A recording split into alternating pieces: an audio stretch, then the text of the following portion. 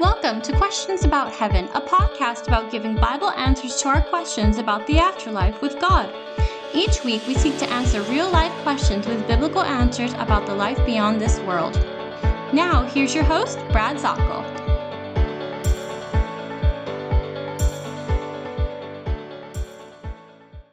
And a wonderful day to you. This is Brad Zockel, and you are listening to the Zulon Questions About Heaven broadcast. I am glad that you are here. I would like to, first of all, let you know that as we're building our new studio here in rural South Carolina, things are coming along fine. We just put the subflooring down, and I am actually talking to you within the barn. That's what we're going to call it from now on. We are broadcasting from the barn and all of our podcasts. And boy, I'm glad that you're here.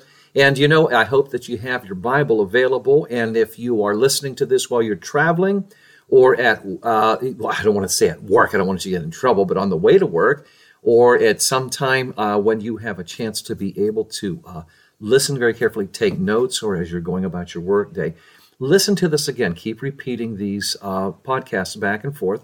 And then grasp what is being said here that you might be able to use these things.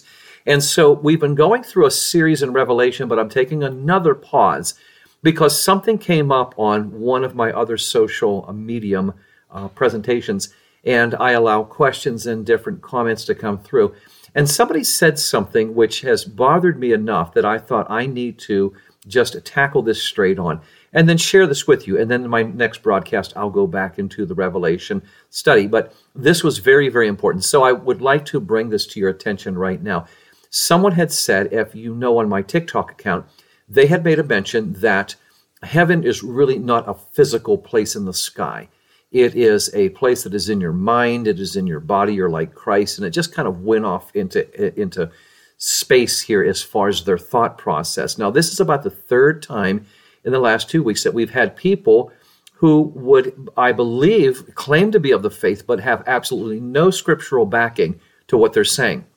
And I find this very, very disconcerting. For when we start taking life experiences or hallucinations or jumbled thought and start organizing it into our own personal point of view, we run into trouble. Because whenever I had been talking with people of other faith in years back when I was teaching in a college prep academy, we had a student who was of a faith, and they changed their doctrine depending on what you want to feel like. And this is their cultic invitation. You can name your hereafter any way that you want to. And I cannot allow this to be proclaimed within the Christian community and stepping aside from the Bible, because if we lose our standard, we lose our way. And so the question came up, as you said, as I had said, as you had heard me say, that someone had made the very audacious claim that there is no real new earth, new heavens. This is all a concept. It is within your mind and your body as you are like Christ, but there is no physical place. And I find this, to be honest with you, quite stunning that they would have to admit that they don't read the Bible, because the Bible is extremely clear that this is a place. All right? So let's go over a couple of things here in the scripture, not by my experience nor by my opinion, but what does the Bible actually say? Well, let's start off with John chapter 14 and verse 2. And Jesus himself says this, "In my Father's house there are many dwelling places." The word for dwelling places is in the Greek, the word is mone. It is specifically talking about just what it was presented. It's a dwelling place. It didn't say, "In my Father's imagination there are many hallucinations, in my Father's celestial forever there are concepts." It says, "In my Father's house there are many dwelling places." And Jesus then says within the same verse, "I am going to prepare a place for you." I don't know how much more specific we can get from the mouth of the Savior himself saying this, "I am going to prepare a place for you." Now you take this physical reference. He's talking with the disciples. He's already in the previous chapter, he has been giving them the notice that he is taking the next step in the plan of salvation the resurrection, redemption for people being offered, and the disciples are very, very troubled. Where do we go from here? And this is a place of comfort. There's going to be a place in my Father's home for you. John 17:24, as Jesus is praying to God the Father, he says that I am very, very excited over the fact that the ones that you have given me, Father, will be with me. The believers will be with me to see my glory, signifying a place. They will be with me. It tells you in Luke chapter 22, verses 28 through 30, that Jesus himself says, we will eat and drink in the kingdom. And you've got to have a body to be able to do that. We continue on in the scriptures. We go to Matthew chapter 8 and verse 11. Again, we're talking about feasting. And Jesus says, they will come from the east and they will come from the west. If you're moving, if you are heading toward a place, if you're coming to the feast, you have to have a place in which you're going to. There has to be a destination.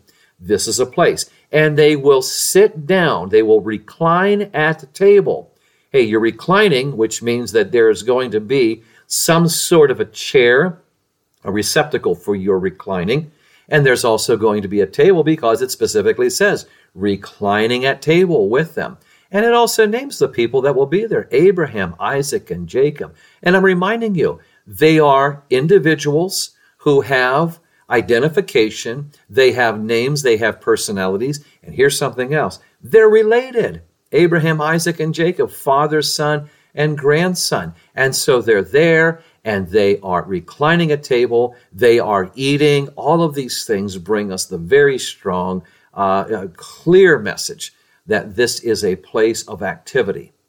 It also tells us in 1 Thessalonians chapter 4, verses 17 and 18, that we will be caught up together. We're going to be gathered together, and as we are there, we're going to be able to reunite with one another. This is not just a concept of the mind. There will be a place for us to be caught up together with. It says, so shall we ever be with the Lord. And we can comfort one another with these words. Now, when we take a look at this, we then will go over to Revelation 21, and then the angel, the host angel, is taking John, Revelation chapter 21. Take a look as he talks about, I'm going to show you the bride, the wife of the Lamb. And what does he show? The next verse in verse 10 shows me the holy city, Jerusalem. Jerusalem is a place, and you see the description of this. It's arrayed with God's glory. The radiance was like a precious jewel, jasper stone, clear as crystal. And then it goes into specifics. This city has a massive high wall, verse 12. 12 gates. At the gates, let's get more specific. The names of the 12 tribes of Israel's sons were inscribed on the gates. It goes even more specific. 3 gates on the east, 3 gates on the north, 3 gates on the south, 3 gates on the west. And then it tells you that the foundation stones, the city wall had 12 foundations. And on them they have 12 names of the 12 apostles of the Lamb on those foundations. And then we get even more specific. In verse 15, the one who spoke with me had a golden measuring rod to measure the city, its gates and its wall. I think the Lord is giving us these specifics so that we may answer this question. Is heaven a place? Is the new earth a place where we will go? Or is this all a hallucination? Is this all a concept? No. Verse 16, the city is laid out in a square. Its length and width are the same. He measured the city with the rod at 12,000 stadia. That would come out to be an English equivalent of about 1,500 miles, just short. Its length and width and height are equal. If this is not to be literal, why is it so specific? Here's how specific it is. Then he measures its wall, 144 cubits according to human measurement, which the angel used. And as I see that in the context, this is 144 cubits wide at the wall, how you can move about. That would be about 72 yards wide. The building material, jasper. The city, gold, clear as glass. The foundation walls have all kinds of jewels as you read through 19. They have sapphire, chalcedony, emerald, sardonyx, carnelian. You continue on and on in this too. As we go down here, and once again, it reminds you the main street of the city. It's talking about a street now. The streets are located in a place. Pure gold, transparent as glass. And then as we continue down, we see that the gates are going to stay open, and then the residents in there, it tells you specifically who cannot go in. Why, if it's just a concept, would you be talking about who may and may not enter into it?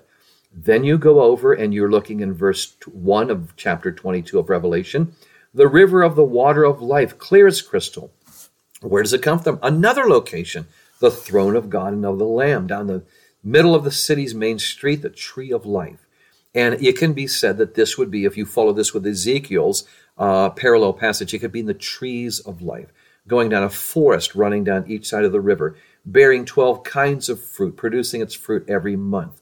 And the leaves are being described. No more curse. The Lord will be there. No more night. And as he goes through, John saw these things, and he is told all about these wonderful, wonderful truths here, so specifically on here. And then the invitation in here, we're seeing specifics, right? This is why in Psalm 23, the psalmist says, and I will dwell in the house of the Lord forever. Connect Psalm 23:6 with John 14:2, and you're getting the idea. This is a place. What do we do there? If which this is all just a concept, what's the reason for activity that's promised for responsibilities, like in Luke chapter 19? And then why is this, in Luke chapter 12, that Jesus himself will serve us as we feast? And we're seeing all of these very specific things here. We're going to be reunited with other believers. 1 Thessalonians chapter 2 and verse 18 says, one of the great joys, a crown of rejoicing, is seeing you there at this place with us. Revelation 22:4 says that when we're there, we'll talk to God face to face. Revelation 22:5 will reign with him. More specifically, in that place, chapter 3 and verse 21 of Revelation, we will sit with him on his throne. You're getting the idea of a specific place. It's home. And during that time, there will be a grand rejoicing. You'll see the hint of it in the redeemed singing in Revelation chapter 7 and verse 9. Joining with angels, Revelation chapter 5 and verse 9. Singing a new song, singing at a place. Revelation chapter 6, those coming up there are at a place under the altar, coming out and asking the Lord questions, and he's answering them. God the Father, Yahweh himself, is answering them, and then giving them the clothing of reward, of martyrdom. You have a specific place where there is rewarding. 2 Corinthians chapter 5 and verse 10, there's a specific place where rewards will be handed out for the faithful. I could go on and on and on, but we're running out of time here, but I want you to see, my friend, heaven is not some ethereal, celestial cloud of non-existence, of monotone activity, of just a nothingness. We are told we will rejoice in a place. We're going home. Think of what 2 Corinthians chapter 5, verses 6 through 8 says. When we are absent from this body, we are at home with the Lord. What a fantastic promise. And this will totally answer once and for all this question, that yes, heaven is a place of rejoicing. And if you are a believer, my friend, as I believe the Bible, I will see you there. We're going to sit down and rejoice with the Lord. Thank you so much for joining me here. We're going to have a time of talking about Revelation in our next podcast. I hope this helped you out some. Thank you so much, and we will talk very, very soon. This is Brad with Zulon International Bible Institute. Questions about heaven. Thanks so much for joining me. Thanks for joining us this week on Questions About Heaven with Brad Zockel of the Zulon International Bible Institute. Be sure to visit our website, zulon.org, to learn more about our Bible ministry. That's XULON.org. While you're at it, if you found value in this show, we'd appreciate a rating on iTunes. Or if you simply tell a friend about the show, that would help us out too. And keep an eye out for our upcoming ebook, Questions About Heaven. Thanks, God bless you, and have a great day.